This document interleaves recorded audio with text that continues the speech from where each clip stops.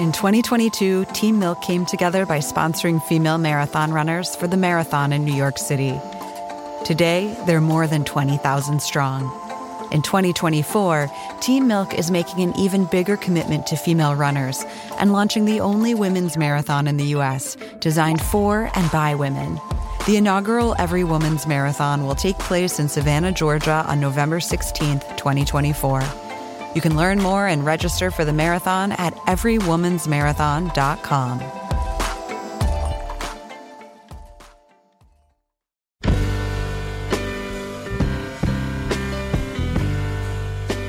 Hello, welcome to the Long Form Podcast. I'm Max Linsky. I'm here with my co-hosts, Aaron Lammer and Evan Ratliff. Gentlemen, hello. Hey, good afternoon. Good day. Who's on the show? You guys, Ira Glass. Ira Glass is on the show. You got Ira Glass to come on the show? Somehow, we got Ira Glass to come on the show. Did you lie to him? Well, I think part of it was he wrote the foreword of this book called Out on the Wire, and it's like a comic book about making radio stories. And so I think part of the reason he came on was because he wanted to help push that book. So I'm really glad that I'm now saying that book. It's by Jessica Abel. You should get it in the show notes. And but yeah, he was willing to come on. Wow. And it was great. I got to spend a lot of time with him. I interviewed him at This American Life, like in their studio. It was very much an away game. It's an interesting time to be Ira Glass. He has many descendants on the airwaves today, and is still doing what he does and has been doing for quite a while. Yeah, we talked a lot about kind of the podcast boom and how he sees his role in that. Yeah. Influences are everywhere. Yeah. It's true. All right, what about sponsors? We got a couple. The first one is, Aaron, you'll be happy about this one. I am already happy about this. It's EA Sports, FIFA 2016. The new game is out right now. Wait, now tell me, is it true that you can play as the women's national team in this game?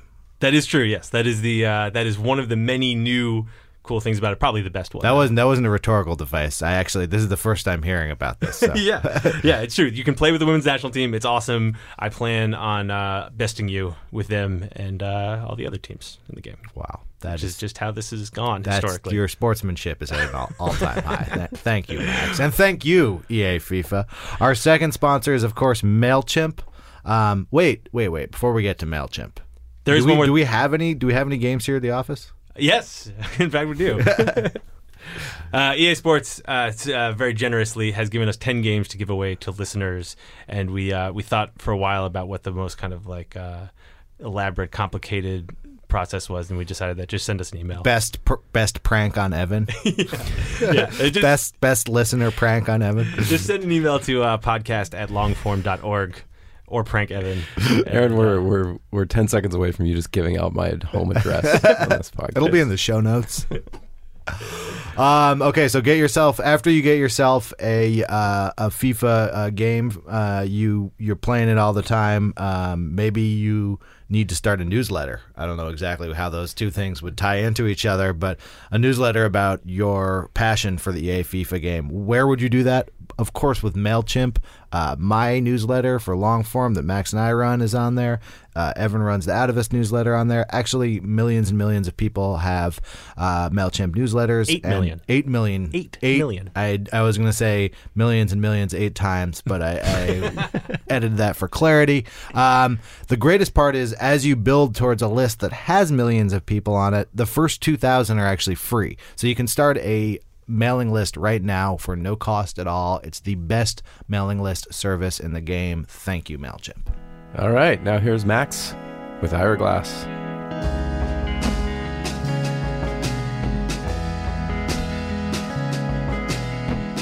Ira Glass, thank you for doing this. Glad to do it. We are here in your studio, and you are sitting where you normally sit in your studio, and yes. I'm sitting in the guest chair, and if nothing else, this will be the best sounding episode we've ever done. Because normally, where is it recorded? It's recorded in somewhere between a room and a closet in our office in Dumbo, and it's fine. It works, but it's not quite like this. Oh, okay. This isn't a very glamorous studio. This is just like a prefab thing that we bought. Your office is nondescript. What do you mean it's nondescript? Really? Not the inside, the outside is what I meant. Oh, you the mean outside? There's construction going on in the hallway. There's Art Vandelay Industries across the way. Yeah. This is the most generic company I've ever heard of. I can't even remember the name. And I saw it 30 seconds ago.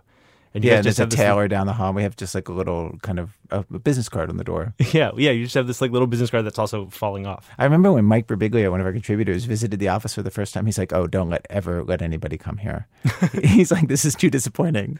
He's like, because to hear you guys on the radio, I picture like, you have like a whole building or something, or like, you're like floors of some office building. He's like, "Oh, it's like 10 little, cubicles and then a prefab studio." It just seemed so cheap to him. He's just like, "This is really, don't let anybody ever see this." I wouldn't say cheap. It's just like, I don't know, nondescript. And it's also kind of small. Like I just used the bathroom, very small, tiny bathroom. Yeah. Small, tiny bathroom with notes above the toilet from like the original names for the show. Yeah. It's my notes from the day that we named the show. Yeah. In a meeting, and then This American Life isn't even like is sort of handwritten as something we came to as a compromise candidate. Do you think if it had been named American Whatever, it would have worked out as well? I do, because I think American Whatever is a better name. And do you kind of wish it was American Whatever? I don't think I wish that it was American Whatever, but I still believe that it's a better name. But I couldn't talk anybody into that, and so we ended up with This American Life. This American Life is better than another one on there is like Glassworks. I didn't want anything with my name in it, actually. Glassworks wouldn't have been great. No, why not just Glasshole? If you're gonna go that route. No, like American Whatever, it actually accurately sort of describes the show better than This American Life. I don't know. Everybody felt it was too close. It's a lot less definitive. It's a lot less definitive, and it's a lot less pretentious. But almost in its unpretentiousness is almost a humble brag. Yes. And so maybe that's a problem. And then it was very like, it was 20 years ago that we named the show, so it's like it was very close to the movie Clueless, and so whatever very much like brought up like Alicia Silverstone, like it was like it was like that was an issue for the staff. I don't know, like I generally have discovered that if I'm the only person on staff who likes an idea, it's time to drop it. Is it hard to do that as the boss? It's just hard to do that as a person. Yeah, because there's a part of me which is just like a lot of people, like I make my living on my taste. You know what I mean? And so to feel like, well, no, I'm pretty sure about this, to have like an entire room full of people say like, just strongly disagree. It isn't because I'm the boss. It's because I feel like, well, then what, like where, like the compass that's kind of guiding me through the rocky ocean, like is at fault. Like that's hard for anybody. But it's a little, sure, but it's a little different when they're all like people you've hired, right? Yeah, but like at this point, like we've all been together for so many years. Like some of us, like like some of the staff, like Nancy's, was on the show when it began, and Julie almost, and like lots of people, like 8-10 years and more. And so it's more like we're like a band that's been on the road for a really, really long time, and a lot of stressful weeks and figuring things out, and so it's more peers than that when it comes to actually like deciding stuff. And plus, you've sort of made your peace with whatever dynamic that might be, right? Like, oh my God, I mean, in a certain way, like there are things. I mean, in the story meeting this week, there were just things where like people said stuff that I just don't agree with, but I lost. You know what I mean? Like I just feel like, well, I don't know. Like at some point, you have to decide which kind of boss you're going to be, and do you need to get your way, or do you need like to come to something that kind of makes sense to everybody, like to me included. Like I feel like the stuff that we decided, I feel good about, but like left on my own, I wouldn't have chosen some of the things we chose. When did you feel like you got like comfortable as a boss? Have you been comfortable as a boss for a while? No, I was bad as a boss. I think if you were to talk to the producers who have been here for a long time, I was a really bad boss, I think, at the beginning. Because I was still, like, I wasn't used, I hadn't got my mind around, like, that it would be different than just being a reporter.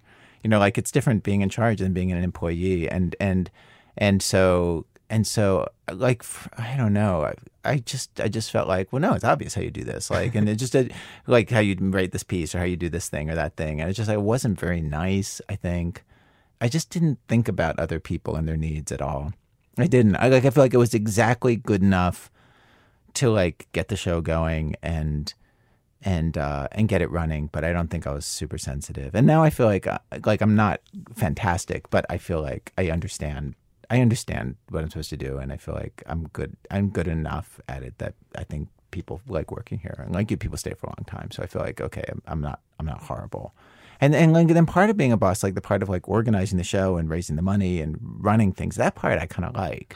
Like I enjoyed the business side of it, which I never get a chance to talk about. But like the radio show is a business, and I've run the business for 20 years, and I feel like it's one thing to have kind of an idealistic idea about like the show you want to make, but it's another to actually like talk radio stations into running it and making it appealing for radio stations and making them want to carry it and carry it at good times, and just proving yourself in a way that it works as a business. Well, that's also just like sales.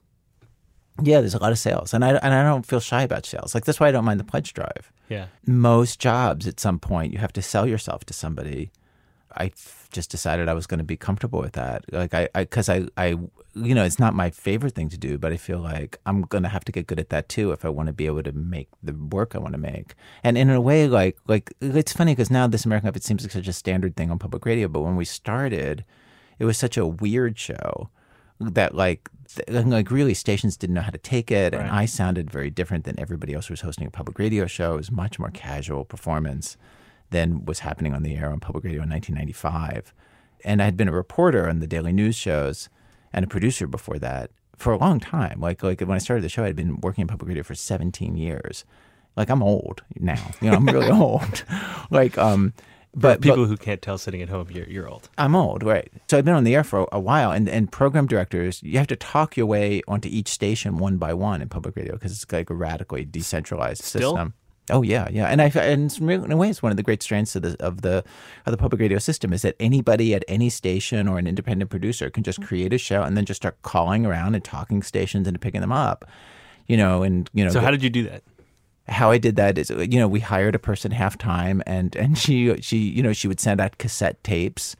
If you picked up the show, we would send you a Snickers bar. And then the thing that got us on stations actually was something that, like, at first we didn't realize was going to happen. And I was like, well, one thing that we know about the stations, the one thing they really, really want is they have trouble with the pledge drive, and they just need material for the pledge drive. They're always desperate for decent material. And so we just did killer pledge modules that would make them a ton of money. And like literally and just because they were funny, and we would be 3 minutes long, 4 minutes long. And we also knew they're not putting our show at a time that anybody listens to the radio. We're on like late Saturday afternoon or Sunday night, nobody's listening to the radio. These modules they could run during drive time. And we thought it's got service a couple of purposes. One is in the modules I say, I'm Ira Glass, host of this new show, This American Life. So then people hear there's a new show. Right. Here's the host. Here's what he sounds like. And then I was like, let's make the modules sound like the show. But it had the unexpected effect that we learned people really wanted the pledge modules. And in fact, Andrea, who was like answering the phone, the one sending out cassettes, she's like, all these people want the pledge modules. And I was like, well, have they picked up the show? She's like, no, they haven't picked up the show. She's like, well, tell them they can get the pledge modules, but they have to pick up the show. And in our first year, half of the stations that picked us up told us straight out, we want the pledge modules. We have to take the show. Okay, we'll take the show too. and if you look around the office, like on the wall, there's some of the postcards that we used to send out to stations, and one of them is just like don't do it because it's the right thing to do. Don't do it because we're the show that's trying to reinvent public radio. Don't do it because we're making this amazing show. Do it because we will make you money. We are fierce capitalist competitors who will make you money. That is what we're going to do for your radio station. Don't do it because it's the right thing to do. And that became our sales pitch. And in the first year, we got on 112 stations. And then PRI picked us up as our distributor because NPR, where I had worked since I was a teenager, did not want us at all. And PRI was very enthusiastic. And PRI, by doing a couple of genius marketing moves, doubled it in 3 months. Wow. And so then like a year and a half in, we were on 200 stations. That must have been crazy. Just felt safe. You know what I mean? Like, I don't know how else to say it. It felt like, okay, we get to keep our jobs. Like, things are going to be okay. Like, for the first few years, we were just all working kind of every waking minute. Right. And weekends, because the staff was so small. It really was just 4 of us for 5 years. We were as successful as any of us imagined could possibly happen. I mean, it's interesting, like watching Serial happen. We started this podcast last fall. Yeah, I've heard of it. That's the most popular podcast in the form ever made. And in a way, it was a very similar process where Sarah Koenig and Julie Snyder, who created it, we're producers on the staff. Julia is our senior producer, and they're just like, we have this thing we want to try that we think could work, but we don't know. And the idea is like, Sarah had this story that she thought she wanted to report about Adnan, and Julie kind of had the idea of like, could you tell one story over 8 or 10 or 12 episodes and have people keep listening? And part of it was a question about like, could we do what HBO does and what Netflix does? Like, can you create a world where there's a bunch of characters at the beginning and you get people hooked on the characters and the situation and the world of it, and then keep them listening if it's nonfiction? Like, can you do that with journalism? And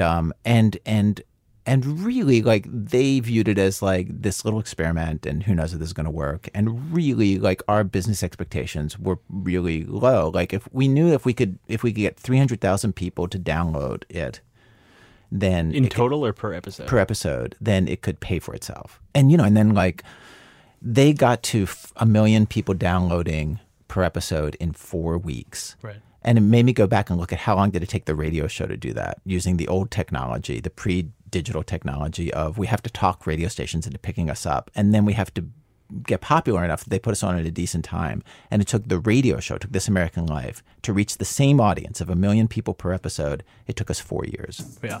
We were in there for 4 years before we got that. It took them 4 weeks.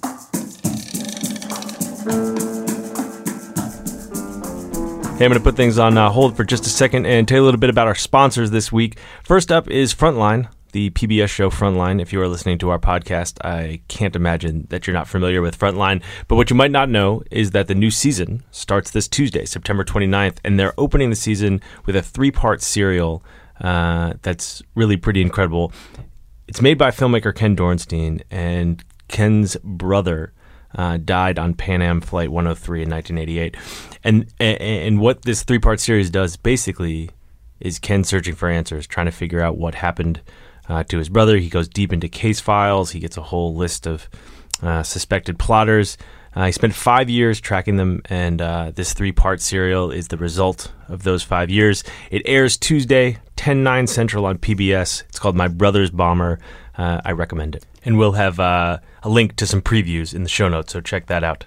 Also sponsoring the show this week is a company called Fracture, and here's what Fracture does. Fracture prints your photos in vivid color directly on glass, so not on paper, but glass. It's been described as HD TV for your photos, and if you, like me, well, here's the story. I have a small, pudgy, very cute child and a slightly larger, pudgy, very cute dog, and I take many, many pictures of the small child and the dog, and they're all just on my phone. They all just live on my phone. Like the best I can do is like text them to you. I've never printed one of these photos out because it just feels like a pain in the ass, but Fracture makes it super easy, and they're printed on glass, so it's all crisp and looks great. Plus, it's cheap. It's just $15 for a 5x5 print. Every Fracture is handmade and checked for quality by their small team in Gainesville, Florida. It's the thinnest, lightest, and most elegant way to display your favorite photos. Plus, it's 15% off if you use the coupon code LONGFORM. So go ahead, print out some of your photos, but don't do it on paper. Do it on glass. With Fracture. Thanks so much to them for sponsoring the show. And speaking of glass, let's get back to Ira.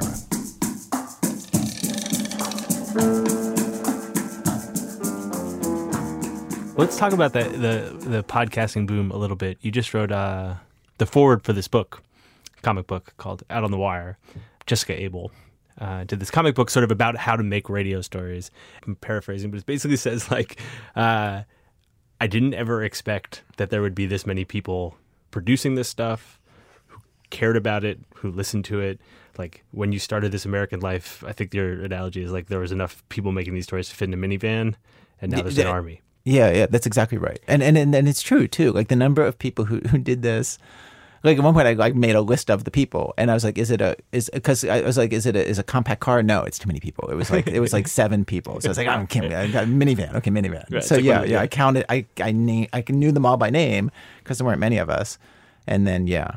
But here's the thing that I'm interested in is, I guess, how do you see yourself in this moment? Like we have all these shows. A joke that trails these shows is that they all sound like you.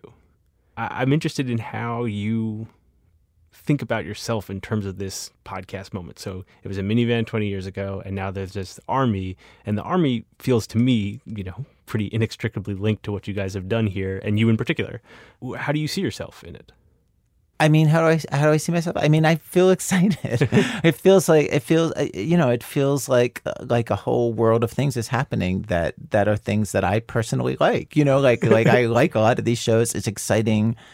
I feel like people are doing such good work and hard stories to do, and I find myself constantly feeling humbled by people on our staff and on other staffs who are doing stories that when I hear it, I always feel like there are many, many times where I feel like, oh, I couldn't have done that as well. There's just no way. Like I could not have done that story as well. And I feel like there's so many people who are better writers and performers and interviewers, from Hannah Jaffe-Walt to PJ Vogt to Alex Bloomberg to Nancy Updike to, there's just like a whole world of people, Jad and Robert and just like there's a whole world of people who I feel like, who do stories where I feel like I wouldn't even be able to do that story. Like I don't have the skill for that one.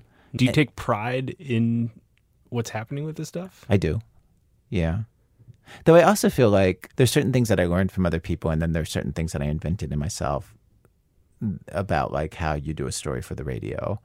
I don't know. Like sometimes I just feel like, well, this is the laws of radio. Like I just happen to like be telling you them, but they exist independently of whether or not I had discovered them. You know what I mean? Like, well, what are the parts that you feel like you invented?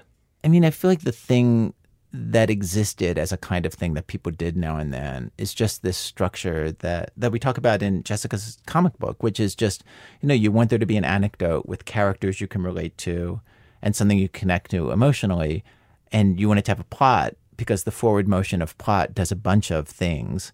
One of them is that it makes it hard to turn the thing off because a plot creates the question of like what will happen next. So as soon as you start any plot in motion, no matter how mundane the facts of it are, you're creating kind of a magnet which is asking a question of what would happen next, what would happen next, so people will keep listening. Right. The example you guys use in the book is that great story about I forget who it is on the subway platform. Brett. And there's a guy walking up and whispering in everyone's ear, and then as he gets closer, Brett realizes that he's saying, "You can stay, or you can go," right? Depending on the person.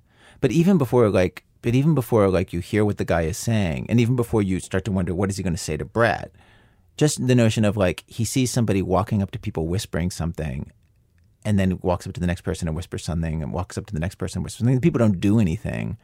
It raises a question of like, what's he saying that keeps you listening? But plot can be even more mundane. You can be just like a guy, wakes up and sits up in bed and the house is very quiet and gets out of bed and walks to the top of the stairs and kind of looks around and it's just very quiet and walks down the stairs and sort of looks around. I mean, nothing is happening in this story. It doesn't get duller than this. Like it's the most mundane. Every detail of it is mundane, and yet you wonder what is about to happen because of the structure of it, right? Like it's sort of like, and the fact that the person's moving through space is just the plot of like goes here, goes there, goes there. And as a question, why is it so quiet? And all you need for narrative suspense is a question. And then all you need for, the forward motion of plot is any kind of movement at all through space or through action. This happens, then this happens, then this happens. Like when I discovered like, oh, what plot can do, it changed my whole sense of like what a radio piece should be. And then every now and then you have to come out of the plot to say kind of like some thought about the world, about what happened in the story, about what the story means, about the feelings that the story has. I'd been doing this for a while, and somebody pointed out like, oh, that's the structure of a sermon. Like in a sermon, you tell a little story and you say, here's what the story means. You tell another sermon, you say, here's what it means. And you think about like, that's just like a hugely ancient form. Like Jesus' sermons in the Bible have that structure. And you think about like his mission is like, I want to say something to people and I want it to stick inside them. I want them to pay attention. I want it to stick inside them. Like, what's the structure for the talk I'm going to give? And that's the structure. And then there's certain sort of just aesthetic choices to the radio show that I think are just my taste, which is I think that, on the radio, things work better if the people don't sound like they're performing their script, but sound as close to talking as they can. How do you do that? I mean, I had to train myself to do it because when I started doing this, like I talked on the radio like all the other public radio reporters, and I would read my scripts, and it sounded like somebody reading a script. And I had to train myself out of it. And in fact, I did a local show on WBEZ before I did this show, partly just to train myself to perform like a live performer from script. Uh-huh. And I really viewed it as like, here's my project. One of the things I'm going to do is I'm going to try to learn how to perform live on the air. And in the early days of This American Life, for years, parts of the show I would perform live onto the radio. I want to ask you about reading from a script really quickly. Mm-hmm. I had this experience. I had to do that for the first time recently, and I did it. And I listened back to it and realized that I just sounded like you. That does seem to me to be a quite prevalent dynamic in sort of scripted radio at this point. It's like people kind of sound like you. Yeah. I don't know what to say to that. I mean, like I'm doing it because I actually sound like this, really. You know what I mean? Like I'm imitating my own speaking voice. And I feel like people would be better off imitating their own speaking voices. Yeah, it's hard though. It's hard to find your and it own takes speaking years. voice. Like it takes years. Like you can see why like why performers take years to be good at performing their own selves or some version of themselves. I wondered whether like there was other things going on, whether that was purely technical, like purely radio technical skills, or were you also like getting to know yourself better? Like were you gaining more confidence in your life and that was helping you do that? Or is it just like if you do it enough, you start sounding like yourself?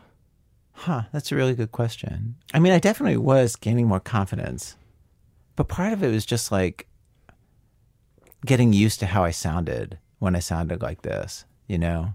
Like I remember like when I was an NPR reporter and still learning to read on the radio, like when I go into the studio, sometimes it would just sound terrible and I would be too tense and there are little tricks that I didn't know. Like for example, if you're reading something and it's going badly, generally what's happening is that you're tense and your voice gets higher. Like you start reading up here and really like where we talk is kind of down here. And like literally one of the tricks that you learn if you know, if you think about it or like force yourself to learn it is that you can make yourself sound better simply by lowering the pitch of your voice. You can just force your voice to relax by telling it speak in a lower, like speak down here and not up here, not in this tense place where you are, but like where everything's going to sound like a little forced, but like just literally like lower the pitch of your voice down to here. And then it'll force you to relax. I'm going to practice that. Okay, I'm going to talk talking lower. So wait, so I think you actually got a little higher there. I'm trying to figure out the connection between you on the radio, you and the rest of your life, and whether this idea of finding your voice translated to something else that was happening. There was nothing else in the rest of my life for like a really long time. Like making the radio was most of my life. Like through my 20s, that's the thing that I was organizing everything around. And certainly in the early years of This American Life. Is that not the case anymore? No, I mean, there are definitely periods where I'm doing nothing but working, but there's something about the choices that I'm making that are different. Like I'm only working this much because I decided to tour in a dance show and, you know, helping Mike Birbiglia with his independent movie. And, you know what I mean? It's like, and even those things are like just sort of weird larks that are so different that it feels different somehow. Like, and I feel like now I have friends in a way that I didn't in my 20s, like friends who I actually like stay in contact with, and you know what I mean, and people who I love in a way that you know, like I definitely had friends when I was in my 20s and 30s, but like I'm a better friend to people, and I'm married, you know, like I have somebody who I really love and who's actually like in my life in a way that's like a real thing, that's an investment that's as important as the radio show, you know, or more important. And you have a dog to walk every night. There's a dog. Yeah, there's the dog. It's interesting to hear you say that because I talked to some people that you work with before this, and they all said that I needed to ask you about working all the time. So it's interesting to hear that you feel like you don't anymore. Well, no, I don't in the way that I did. In the early days of the radio show, like it was hard to just get the radio show out each week in a way that was like insane. Where it was just four of us, and you figure like in an episode of radio, like each person could only do one story really, you know, on our style of show. You know, like right now we have like 8 or 10 people doing the same thing that four of us did. And it's a huge difference. I think that's a huge luxury, you know. And also, the people doing it now are the best trained radio producers probably in the country. Like, whereas in the first few years, like everybody but me was learning on the job. Right. And even I was learning certain things about it too. But you know, like people didn't know how to make these stories. Like, and so I had to be in on every edit. You have a pretty long history of hiring people who don't really know how to do this. Up until like 8 or 10 years ago, when suddenly people knew how to do this, right. And I could hire them. So it wasn't like a philosophical choice. It was that none of those people really existed. No, they didn't exist. I mean, like there were 6 or 7 people who knew how to do this at the point where I started the show, but they all had gigs. You know, like David Isay was off getting ready to start StoryCorps and doing his work, and you know, Jay Allison was living in the East Coast, and the Kitchen Sisters were on the West Coast. I couldn't hire them; like they were unhireable. Mm-hmm. Like they had no interest, and they didn't have much money. I couldn't have paid them very much, and so like I hired Nancy from Fresh Air, and Elise Spiegel worked for free for the first year. Yeah, wow. Is part of the reason that you don't work on it as much because you've sort of figured it out? Like, is it easier? It must be easier now than it was then. It's much easier now than it was. But also, I'm working with more people who have exactly the same level of skills that I do. Like, I work with people who are at the same level as me. Uh-huh. Like, I'm not the best one in the group. I'm like exactly the same as a bunch of other people. So other people can handle certain edits, and other people can handle, like there's nothing that needs my personal attention. How do you stay not bored? It's hard making the show. It's still hard. Like it's hard. Like it's like, because as you get better at something, if you're somebody who doesn't want to get bored, you just make it harder for yourself. And so, like if I look at the last 3 months of shows, there were like the 2 shows about integration that Hannah Jaffe-Walt did with Nicole. And those were like these crazy ambitious shows that basically said that like everything that we all take for granted about integration is wrong, and had these incredible narrative stories to kind of sell that. And there was the Abdi show that Brian had been working on for 4 months or 6 months, which is an incredible show. And then we did like the O.J. Simpson thing, which took months to figure out how to tell that story. And in its first drafts, it was completely different. And basically we walked it through many, many changes. And then there was and then we did the Katrina show, which we threw together in 5 weeks, beginning to end, which was a total experiment. We had no idea if we should even do it as a show. And at first I said like we shouldn't do it because we just didn't have the manpower to do it. And then like Robin and Zoe went down to the lower ninth to just see if they could find people who would be interesting and see if they could find stories.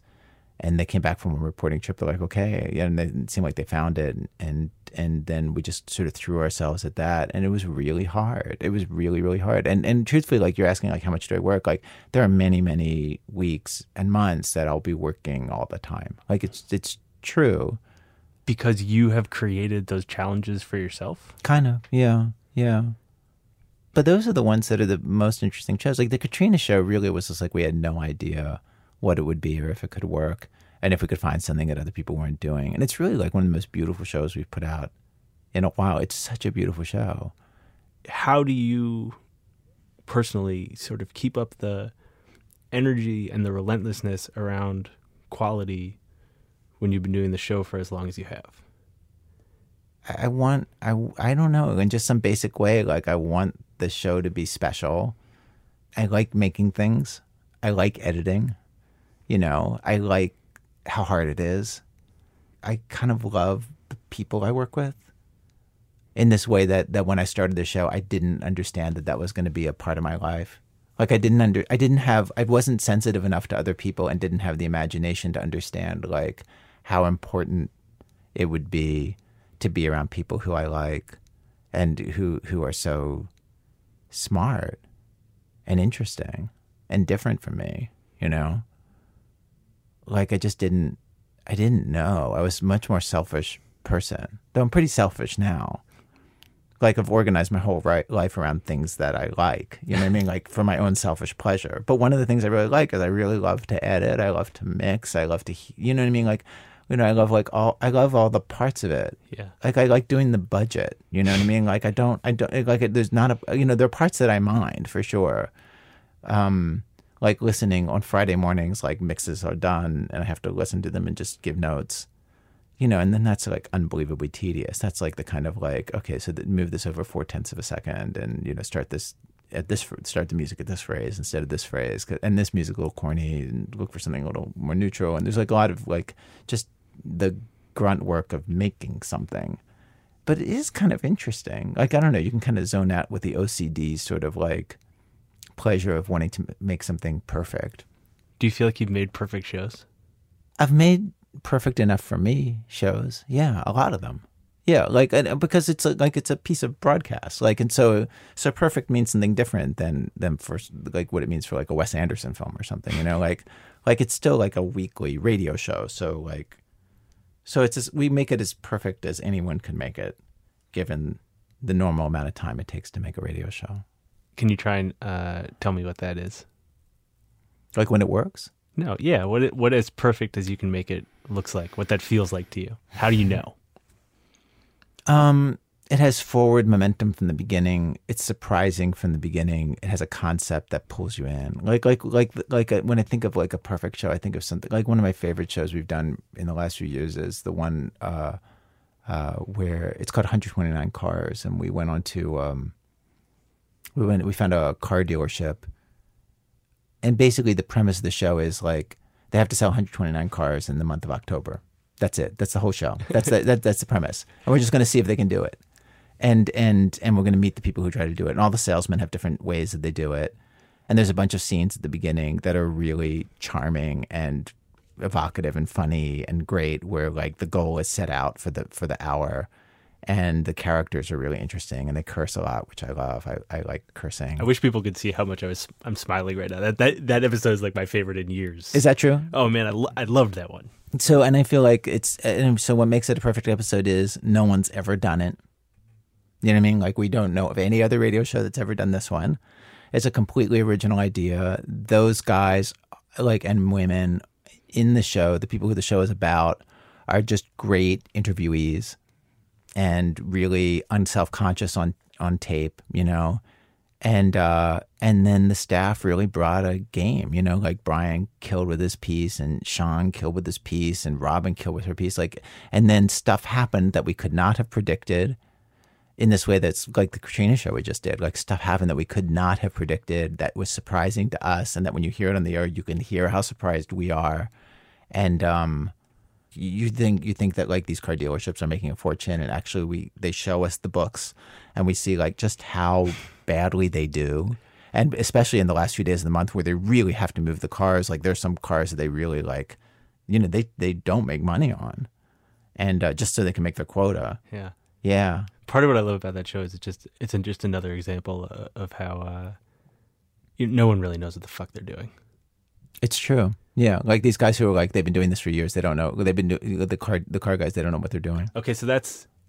And so I feel like that's a perfect show. It is kind of perfect. Like, and I feel like it's as perfect as we could make it. Like, I feel like in a way the thing you want to aspire to isn't some platonic ideal of perfect, but just like it's as perfect as we could possibly do it. And I feel and that includes us. Like, we have a system where I feel like a lot of what makes the show work is that, like, when we're doing a story, like, the producer or the reporter who's doing it will like read the story to one person, and they'll make changes, and then they'll bring in a person who's never heard it, and they'll read the revision. They'll bring in another person to read the revision, bring in another person to have a revision. And honestly, like, we'll be late in the process, and we'll go through major changes based on people's notes. And I feel like what it does is that, like, there's a rigor to the editing that the stories get very streamlined in their lines, and the feelings pop more in a way that you can't get any other way than just working something over and over and over again. Like, I think not enough gets said about how important editing is, and how that, like, that's most things that are great get great through editing. You know, you just have to have faith in that process. I'm interested in when in the process it feels the best to you.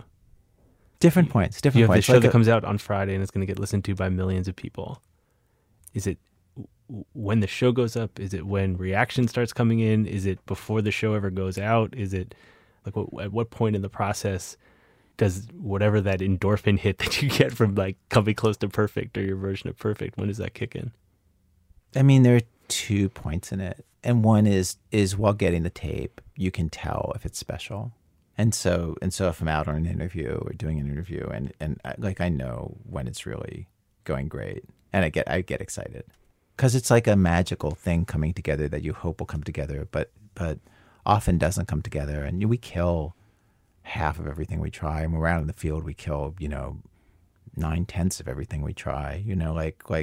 For something to be good enough, you just have to run a lot of stuff, and so that's one phase, and then the other phase is there'll just come a point in the editing process where it's clear how good the show is going to be, like both with the Cars show and with the Katrina show and some things came in at the very last minute. Like there's a thing that ends that show where a guy had Robin ran into somebody on the street and who's in their 20s who was looking for a 13-year-old, a friend of his from 10 years ago. He had last seen him when they were 13. He thought he was dead. He thought he was one of the people who died in Katrina. So many people died. And he's like, I've found everybody but this one friend of mine, and I just want to send out a message to him. And then he says this thing onto into her microphone, So he's looking for this guy, and then, we were in deadline, but Rob, he's not a reporter, but we're reporters, and so Robin tracked down the guy, and so then it was just like this game of like, could she get them on the phone together, and so she reached the guy. And she reached the guy's mom, and we could not talk the mom for a long time into like getting us through to the guy, because she's like, "Well, who are you people?" And just was like understandably suspicious. I'm just going to give you my 23-year-old son's information. Like, who are you? And we just tried to do so. It was like a whole like getting her to like understand we weren't crazy people and weren't creditors or something, or like I don't know what she was scared of.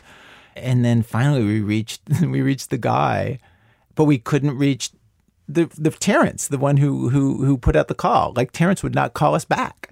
And then finally it's Friday afternoon and we're mixing the show, and the show is barely like we're hurtling towards a deadline. We go up on the public radio. We'd send out to stations at 8:00 Eastern time, because some stations are running us live then. On Chicago, we're on live at 8:00 Eastern, 7:00 Chicago time. And so it's like 4:30. And then finally both guys call Robin back. And she and I were about to like record part of my narration for the show, and we're like, barely, like stories aren't finished, nothing's finished, the show isn't mixed, like really like a lot has to happen. And I was like, we got to finish the show. Like I wrote a version of the ending without the meeting, but we just used the first bit of tape and just like, okay, so that's what we're going to do.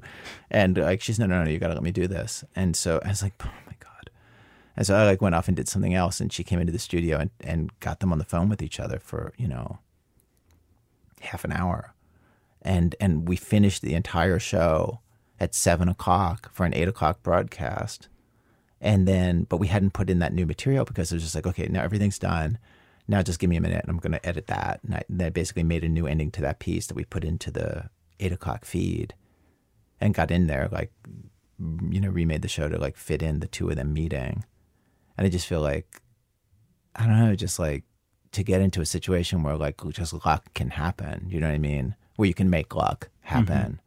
And then have it come together. I mean, it's magical, like it's just like, I don't know. It just feels like, okay, that was really, really hard. And the show felt really original. And then things happened that we just felt like we were just lucky to witness as people, like that's what you want to have happen. Like, that's why it's sort of like you want to throw a party and you want it to be a good party, where stuff happens that like you didn't even anticipate when you sent out the invitations, you know what I mean? And like all sorts of people show up and they're really interesting people, and obviously some weeks it doesn't work as well, and the weeks where it's bad, you have to work just as hard as the weeks where it's good. So it's nice when it's good. I'm sure. That's an interesting way to think about it as a party. I never thought about it that way. You've talked. I've read you talking before about thinking of interviewing as being a host, and people are just going to kind of read you in your dinner party. Well, this was told to me actually, like by Keith, by my mentor. Like he's like an interview is a party that you're throwing, and so the way you act is the way that they'll act. And if you act relaxed, then they'll act relaxed. And if you act like a stiff, and you're like a stiff asking like a reporter's questions, and I'm an official person, and I'm asking you official questions, they'll sit there and give you official answers. But if you act like a person, and if you tell them stories, they'll tell you stories back. Like and it's true. And if you're funny, they'll be funny. If they're capable of that, you know what I mean? They don't do interviews for a living. They don't know how to act. Like, they'll just do whatever you do. Well, you do interviews for a living. Yeah. Can we talk about interviewing a little bit? How much longer do you want to go? I want to go as long as you want. So if you need to cut me off, that's fine. I think I have to cut you off. Right now. I mean, if you want to take a couple minutes to talk about interviewing and put it in somewhere, because I gave you a perfect ending. Well, that's what I wanted to ask you about. Because I'm editing this interview in my head. That is the thing I wanted to ask you about. That's just because I gave you the ending. The ending is that thing about the party, and that it's like a perfect ending. You know what I mean? Like, and that's like it's big, but it's a big enough thing to end something on. Have you been editing this in your head the whole time? On and off. Yeah. Haven't you? Well, a little bit. I don't know. So you're editing this in your head. What should we take out? I thought it was a little slow at the beginning. Yeah, it was slow at the beginning. There's too much about the business of public radio. Or I might move that later to like after other stuff that's more interesting. And there's a digression in the middle of I start on a 15% thing. 15% of the stations will drop you, and then you ask a question that's a digression, and then I come back to that, and I would drop the digression and probably drop a lot of detail in that story to get faster to the punchline of the story, or just kill that story completely. Were there questions where I took you out of something good you were saying? No, at that point I wasn't saying anything good. Not I was there. I just on mean a in road. general. There was one, but I don't remember what it was. If I were taking notes, I would know. Do you take notes while you interview? Yes. Yeah. But like more important than taking notes during the interview is when you walk out of the interview to write down right then your favorite moments. And it's nice if you have somebody you're working with who is listening to, because then you can just talk about what are your favorite moments. And then it'll be just like, your very favorite will be just like 3 things. And you'll know that those are the backbone of the interview of whatever you're going to put on the air. And then sometimes it'll be like 7 or 8 things if it's a really good interview. And when I'm out in the field, like doing a day of reporting, at the end of the day, I force myself, no matter how tired I am, to sit at the computer and just list everything I remember as being good, because like you want to have a structure for the story in your head from the minute you start working on the story, and you want to have a structure for the interview in your head, I think, from the minute you start conceiving the interview, and then that information tells you what actually worked and what the final structure will be, and just you always want to be moving towards that. Like you have to have a theory of what the piece is before you go out and get the tape. Do you think really differently? Because you sometimes will do these interviews on stage and these kind of longer things. Do you think really differently about those interviews than the ones for the show? I don't, and I probably should, because I feel like I fail so often at those. And I feel like I'll be interviewing like Judd Apatow or Philip Glass, and they just don't cooperate. They just come in with their own agenda. And I feel like Terry Gross knows how to interview famous people, but I don't. And so like I treat it like a normal interview where I've got things that I want to know and a whole agenda and a theory about what will be interesting. And I fail at those so often. Has being famous yourself, like becoming famous yourself, changed the dynamic in those interviews? I wish it would, because I would think that, like, am I not famous enough that they have to respect me? But I'm not famous enough that they have to respect me. They just walk all over me. Come on. No, they just walk all over me. Who they? Like, well, I'm saying, like the last 2 I did were like Judd Apatow, who I've known now for years, who I really like, and Philip Glass, my cousin, who asked me, and both of them asked me to do the interview as a personal favor, and I was like, all right, sure. And then I prepared interviews and prepared like a professional person. And I feel like, and they both like totally won over the audience. Can I just say, like, they both killed, but they did it by just ignoring my questions and just like telling whatever the fuck they wanted to. And like, yeah, like Judd brought a singer. Judd brought he totally like grandstanded and did his Bill Cosby imitation and, just like totally like walked away with the show, just totally ignored the questions. And charmingly, and Philip too. Like Philip just totally he's like, I'm just not going to answer that one. There came a point during the interview where I wanted him to show me what music he had on his phone, what music he was listening to. That's a good question. And he kept taking it out of his pocket, and he would not fucking give it to me. and later at dinner, I was like, I made him show it to me, and it was just like, he's so like, and you just, I don't know, it's like the just famous people, you just can't.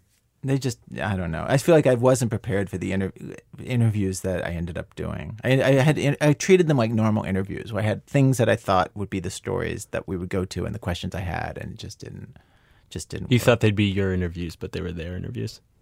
They had agendas that were like so different than mine. But what about Which is why I hate interviewing famous people, which is why like I just can't imagine doing Terry Gross's job. And I really respect that she gets good stuff out of people. Like, it's so hard. It's so much harder than the interviews that I do, where I'm going to a civilian person who had an experience. I'm saying, tell me about this thing that was such an important experience for you. Right. And then that's a sort of thing that a person wants to tell another person. Like, it's like, this is an amazing thing happened to me. Like, yeah, I'll tell you.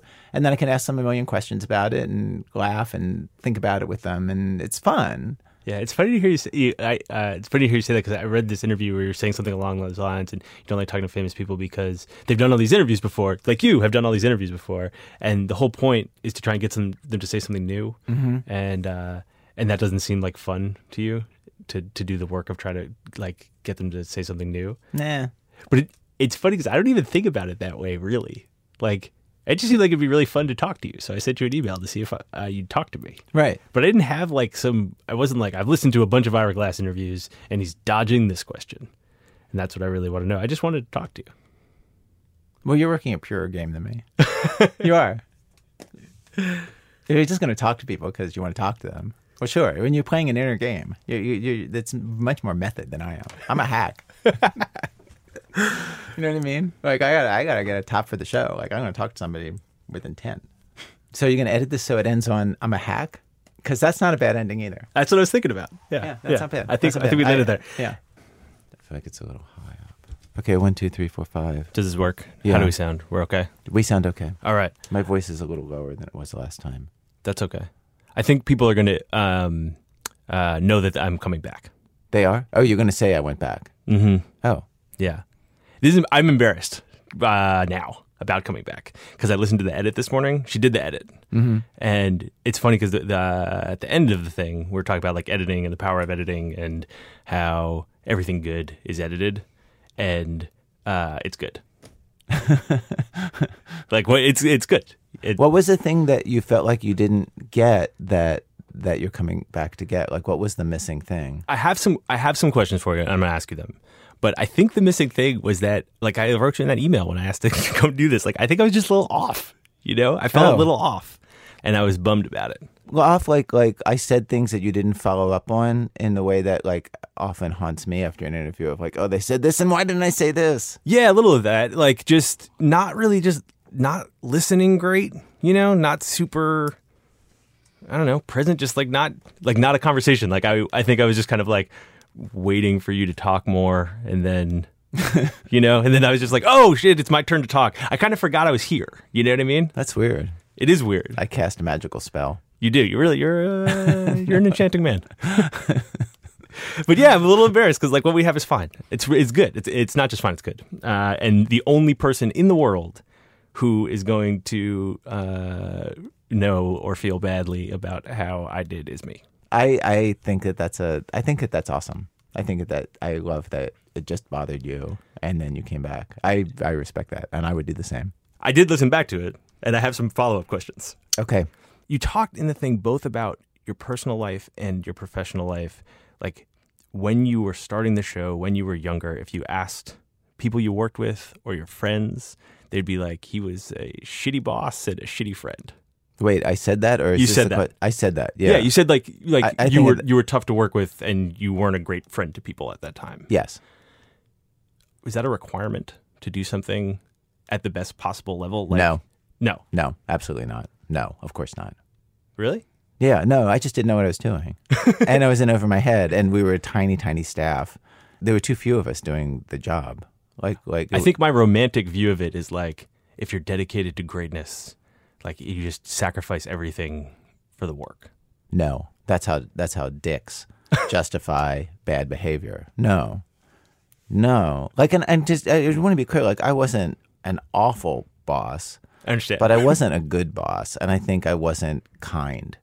If I hadn't been so freaked out 100% of the time about, like, everything we had to do, I would have had the, like, space inside me to be just nicer to work with, I think. I mean, I wasn't horrible. I wasn't it's horrible hard for me to 100%. imagine you being horrible. No, but I think people would play stuff and I would just feel like, oh my God, no, like this is going to be so much work. And I would just not hold back in a way that I think for people who with less experience, hearing it from their boss must not have been very nice. I mean, but like I was talking to Alex Bloomberg, who was with the show in the early years, about he's starting his own business, Gimlet Media, and they're like working all the time and they're starting on these things and it's a huge responsibility. And he's like, but he was They just had a like, big party last week. yeah, apparently they had a big party and he said nothing.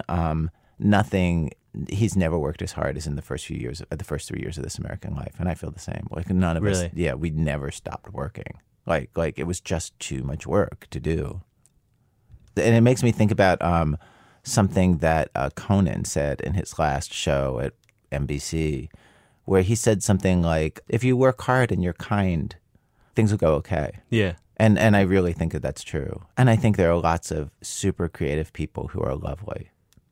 And I think that there's a really corny idea that you have to be a dick. And one of the things that's been interesting in when we've been getting into we've been collaborating with people who do like musical theater. We did a thing with Lin-Manuel Miranda and Michael Mayer, the director, who did Spring Awakening and Hedwig, and Lin, did Hamilton, and they're super sweet. Like that's why they work. People like working with them because they're super nice people, who just happen to be like the very best at what they do of anyone in the country.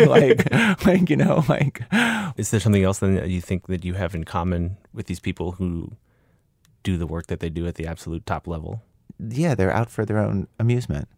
They're totally in it because the part of them that wanted to make stuff, wanted to put on a show when they were 15, that part is still alive in them and an active part of the way they make stuff. And that's true for you. Oh my God, that's so true for me. Yeah, my relationship to a lot of things is exactly what it was like when I was a kid. Like I fly once a week, and my relationship to flying is the same as it was when I was a child. So it just still is just amazing to me. Like I just really enjoy it. Like and when people complain about like airplanes and the seats are so small and what, I just feel like, who cares? Giant flying metal box. You're on an airplane. It's crazy. And you look out the window and it's when it takes off, it feels like you're in a space movie. And when it lands, it feels like you're really flying. It's still, I enjoy it every time. It never gets old. And I really do fly like once a week, like somewhere. Does the show still feel that way? Part of it. Yeah. I don't want to over romanticize it because it's a lot to do, and it's hard some weeks. And some weeks, like just last week, we did the show where I thought like, oh, this is going to be like an easy one to get on the air. And then the opening of the show, it was just hard to write. And I didn't start writing it till late because I thought it was going to be easy to write. And then just the whole show was super crashy and we barely got it on the air in time. And I say this, like the two stories had been done for weeks, like the two main stories of the show. This was the show which had the Radio Rookies story about with the girl who was in an abusive relationship. Her boyfriend hit her. She couldn't bring herself to break up with him. And she got back together with him while making the story. And just, it's this sort of thing where I remember when we were working, I've been working on it for months. I would hear the tape and I'd be like, this is really one of the best radio stories I've ever heard. And I had this feeling of like someday we're going to look back on this one as being like, this is one of the most special things we've ever broadcast, because you don't hear a person, you hear people in retrospect tell a story like that years later of like, this happened to me when I was a teenager. I was in this awful relationship and I couldn't get out. But she was doing it exactly while it was happening. Right. Like she was puzzling it out. She knew it was messed up, and she was thinking it through while it was happening, and everybody in her life was telling her to get out of this relationship, and she couldn't bring herself to do it. And so we had that story, and we had another really beautiful story that we've been working on for months, where like this kid who had never spoken to his dad because they literally speak different languages, we hooked it up so they finally spoke to each other. And so it's obviously like a super winner story. So we had two great stories, and then the opening of the show, which is a story about this tunnel. I don't know. Yeah. I just thought well, this isn't going to be hard. And just didn't do a draft until Wednesday. And just the whole show was crashy. And so it was a really unpleasant Thursday and Friday, and giving mix notes really late. And honestly, the mix on the top, we just threw together. I didn't record the opening of the show until 3 hours before it went on the air. And just, it was just awful and all my fault. Seriously, it was 100% my fault. It could have been such a lovely, easy week, and I just didn't write early enough in the week, and I felt so ashamed. I came away from it feeling so ashamed that this show that should have been just a breeze, and all of which to say, is it still like that for me, where it's like, oh my God, I get to put on a show? It totally is. It is at many, many points in the process. But then there came a point Thursday and Friday where it really was like working in a restaurant's kitchen during a rush, and it's really urgent. You have to finish on time, and it's not going so great. Right. When that happens, is there a part of you that's like, maybe I don't need to do this anymore? Oh, no, just the opposite. No, there's a part of me which is just like, I have to get better. I have to get better at my job. Like, I came out of last week feeling like I'm the worst employee on our staff. And we have a story meeting tomorrow, and I'm going to have to talk to the staff about it. I was like, I think I'm completely structuring my time wrong, and it's fucking everybody up. And I'm so sorry. It's a very courageous confession to make. You don't need to do that. I don't know if it's courageous. I feel like if I don't get in front of it, it's going to be awful. That's kind of how I felt when we sat down. I felt like I at least had to tell you that, like, I understand this that. is unnecessary. I mean, and that's something I don't think I would have understood to do in the early years of the show. There's no time to think, actually. Yeah, it's like sometimes I try to think about, like, well, who am I playing? Like, who's my character as their boss? And I feel like I'm not so good being an authority figure, and it's better for me to be their flawed peer. You know what I mean? Like, you know what I mean? It just feels more accurate. Yeah, and also like some of them are better at parts of the job than I am. Like Robin and Jonathan are better at mixing, and Hannah and Nancy are better writers than I am. And but none of them can fire you. No, they can't fire me. That's why I have to tell them I'm the one who fucked up last week, because they can't fire me. So if there's going to be accountability. Is there anyone who can say that to you? Is there anyone here who can pull you aside and be like, course. You fucked up last week? Oh, yeah. And in the past, there have been things. Yeah, totally. Julie Snyder, for sure. Mm-hmm. And Emily Condon, who's the production manager, for sure. And Nancy would, too. Yeah. She's been with the show from the beginning. Do you take that well? Like, can you hear that? It's hard to hear that. But, I mean, I feel like I try to take it like a man. I know. I would ask you one more question. I'm going to really let you go. There have been a number of times where people have said, like, you think you can do this, but you shouldn't be doing this. Like, you want to what? You want to do this part of the job. You want to do this part of the job. You can't do as many edits as you want. You can't sit in on this thing. You can't. You shouldn't be allowed to. Because you don't have the time, or because it's a problem? Because you don't have the time. Yeah. And it's causing problems. Yeah. Yeah. One thing that I did not ask you last time that I have been wondering about is what it was like for you to have Serial become Serial and not have you as the voice of it. Like, to be part of this thing that becomes the biggest one of these ever, but you're not front and center. That's a good question. And I would say, in honesty, 90% of me felt great for them. Mm-hmm. And so proud of them, of Sarah Koenig and Julie Snyder, who invented Serial together. It's both an original idea, and then the execution could not be better. It's just an amazing piece of work where they had to really come to so many decisions about just the structure of it, the shape of it, and then the structure of how to tell the story. And it's just like there's just an amazing array of decisions, artistic and editorial, that they had to go through. But like watching it happen, yeah, there was 10% of me where I just felt like, okay, we're over. That's it. I'm over. It's done. Now, like, finally, like, there's something in our world that's bigger than us, and I just got to get used to that. And I think increasingly that's where things are heading. You know what I mean? like obviously, like there's like an army of younger people who are excellent. This American Life has been the most popular podcast for a really long time. And I feel like I can totally envision a day where what we're doing sounds as old-fashioned as, like, the sound of, All Things Considered. Which I say with respect. Like, I listen to All Things Considered. But, like, the sound of it hasn't changed since the 70s, Yeah. And it was an original sound in the 70s, but now that sounds kind of, like, tired. And I can imagine, like what we're doing will sound tired. And that's okay. Like, let somebody else, like, be number one. That seems great. You're okay with the show sounding tired? I'm not okay with the show sounding tired, and believe me, we do everything we can to constantly try to reinvent the show. You know what I mean? Like the show's very different now than it was even 5 years ago. Right. And Constant experiments. and constant refocusing. Like, what are we doing stories about, and how do we think about the show? And like the show really exists for us who make it, you know, to shape and reshape. But that said, like, I don't know. It's just a show. Like, you know what I mean? Like, I don't know. I don't know. I feel like it's fine. Somebody else can do better than we do. It's totally fine. It's totally fine. I'm gonna make what I like to make because I like to make it, and hopefully, and I think enough people will still be an audience that can have a show, and like, you know what I mean? Like, there'll be enough people listening that we can still like keep our jobs.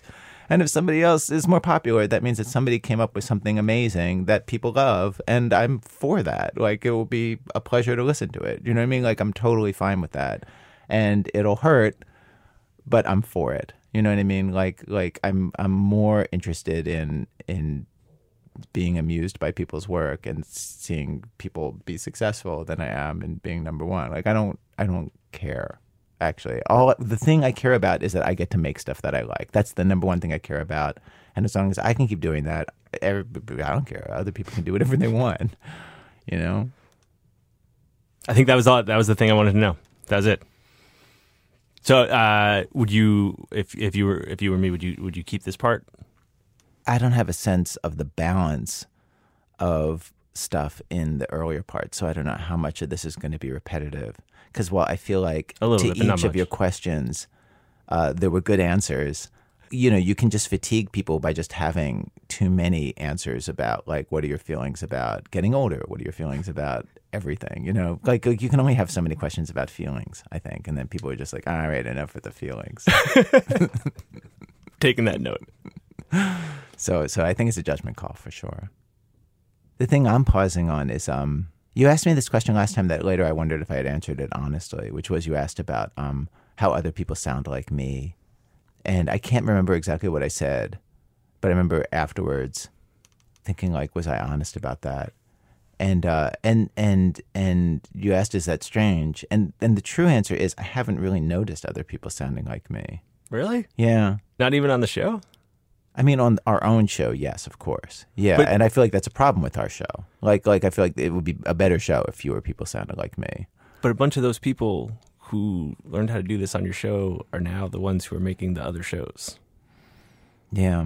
Like, the other big podcasting company is run by a guy who learned how to do this almost 100% from you. No, I know, and as Alex would be the first to admit, like, we sound so much alike. Yeah, I know, but it's just not something I've thought about. Like, weirdly, like, I just haven't thought about it. Really? Yeah, I haven't. Like I just really haven't. Like, when I'm hearing Alex's stories, I'm not thinking like, oh, he sounds like me. I'm thinking, that was an amazing move. Yes, that was great to go to interview your wife on that one. Like, that was another great piece of tape. Oh my God, that was a great piece of writing. Like, that's my experience of it, and so. I'm not hearing that. People must have mentioned it to you before. It can't be like, it's never occurred to me that a lot of people on the radio kind of sound like Ira Glass. It's come up, yes. But I guess I've just kind of like shrugged it off and haven't thought much about it, is the truth about it. Like, I really haven't. Because I feel like there's nothing I can do about it. I definitely don't feel proud of it. Well, those are kind of the options. It's like pride, maybe like resentment, you know? It's like, like, you know, someone like bites your style a little bit, you're kind of like, it's not cool. It's so interesting that so many of your questions have been about resentment, and I wonder, is that because you're a particularly resentful person when others are more successful? No, I have. It's because the level of success you have is a bizarre, unknown world to me. This is 100% true, and I am fascinated in what it's like to have that level of success, and then all of a sudden, like, a bunch of other people start doing this thing you've been doing and having a bunch of success. I'm just curious about it. I think I'd handle it badly. Maybe that's it. It's like, I don't know how I'd handle it, but I'm worried I'd handle it poorly. I fear that the real answer to it is that I think I'm so self-centered that all I care about is what I'm doing. And so I barely even register other people as competition in that way. You know, I mean, there was a period when Radiolab was first coming up that I was so aware of, like how much more advanced they were aesthetically and what they're making, and the sound of it sounds so much more modern than what we do because they don't never sound like their own script. They always sound like they're talking. The production values are beautiful and way better than ours. I felt jealous for the first time. I felt like, but then I was glad I had somebody to feel jealous about. Like it was lonely not feeling any sense of competition, you know? I don't know. I guess, and then there is like a little 10% part of me which is just like, I wonder how long I get to keep my job. There is a little bit. We've had like 6 endings, but this is the actual ending. Okay, good. Okay. If you listen, you can hear it. It's the laughter in the screen. It's the motion in the music and the vibe beneath your feet. Thanks for listening to Longform. I'm Max Linsky. My co-hosts are Aaron Lammer and Evan Ratliff. Our editor is Jenna Weiss-Berman.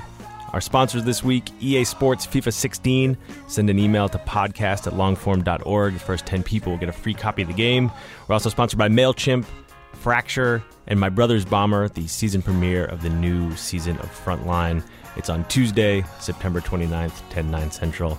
Thanks to all of them for making this possible, but thanks most of all to Ira Glass, who really gave me a tremendous amount of time. That was extremely generous, and I appreciate it.